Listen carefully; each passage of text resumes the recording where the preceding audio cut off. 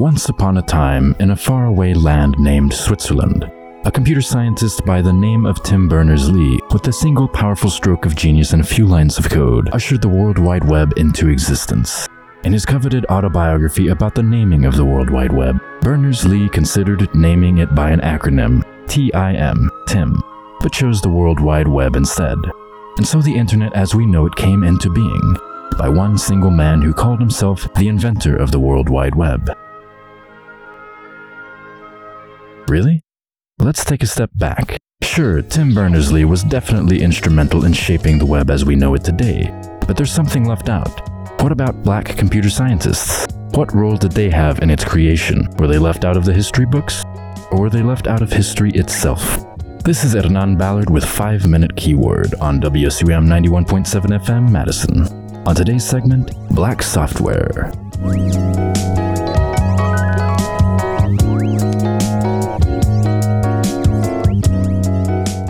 In his 2019 book, Black Software, author Dr. Charlton McIlwain defines black software in the following way. Quote, "Black software refers to the programs we desire and design computers to run. It refers to who designs the program, for what purpose, and what or who becomes its object or data. It refers to how and how well the computer performs the tasks for which it was programmed."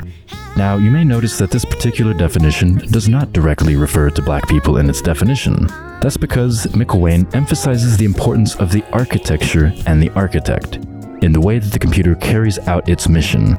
And depending on who that architect is, that mission can have very different outcomes. And although most of the architects that brought about the internet are said to be white, McIlwain points us to a few that defied the status quo.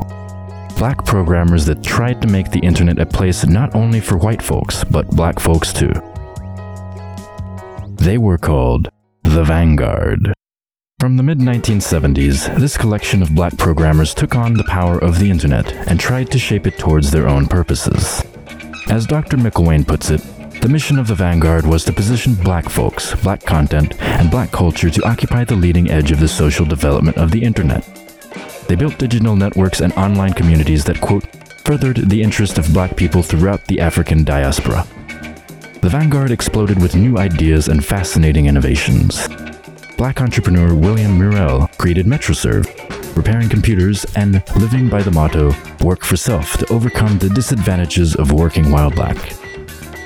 Gamal Al-Mansour created AfroLink, a multimedia service that created Afrocentric graphic design to tell stories about the African diaspora. David Ellington and Malcolm Cassell created NetNoir, a program aimed to create a gateway for content providers and merchandisers into Afrocentric culture. Black programmers were on the rise, building a future for all of us. That sounds utopian and all, but there is a dark side. You see, for Dr. McIlwain, black software doesn't just refer to the software built and used by black folks. It also refers to the way the computers were used to oppress them. This is where it gets bad. In Dr. McIlwain's book, he mentions the Committeemen, a task force composed of programmers and members of IBM, delegated by the JFK administration to securitize the capabilities of computers and use them to strengthen law enforcement by creating systems that crack down on criminals and welfare abusers in Chicago. Welfare abusers? Chicago? Yep, you heard it right. Flash forward to today, and the internet's relationship with race is complicated. Yes, Black Lives Matter rose to prominence largely because of Twitter, and yes, it has the power to connect marginalized communities. But academics like Lisa Nakamura are a bit more skeptical. In an essay titled Glitch Racism, Nakamura argued that when racism occurs on the web, it's not a glitch against the way the internet was supposed to work, but rather a feature of the way the internet is built, in how it allows hate to be magnified. Should we be hopeful or cynical?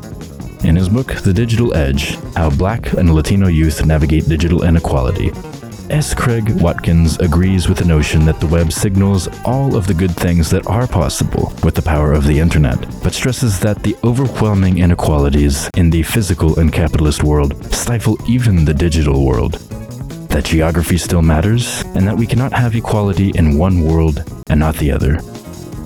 Perhaps black software will always be a double-edged sword, but maybe, just maybe, another world is possible. Our sources for today's podcast were Black Software by Charlton McIlwain, Glitch Racism by Lisa Nakamura, and The Digital Edge by S. Craig Watkins and Alexander Cho. This was Hernan Ballard with 5 Minute Keyword on WSUM 91.7 FM Madison.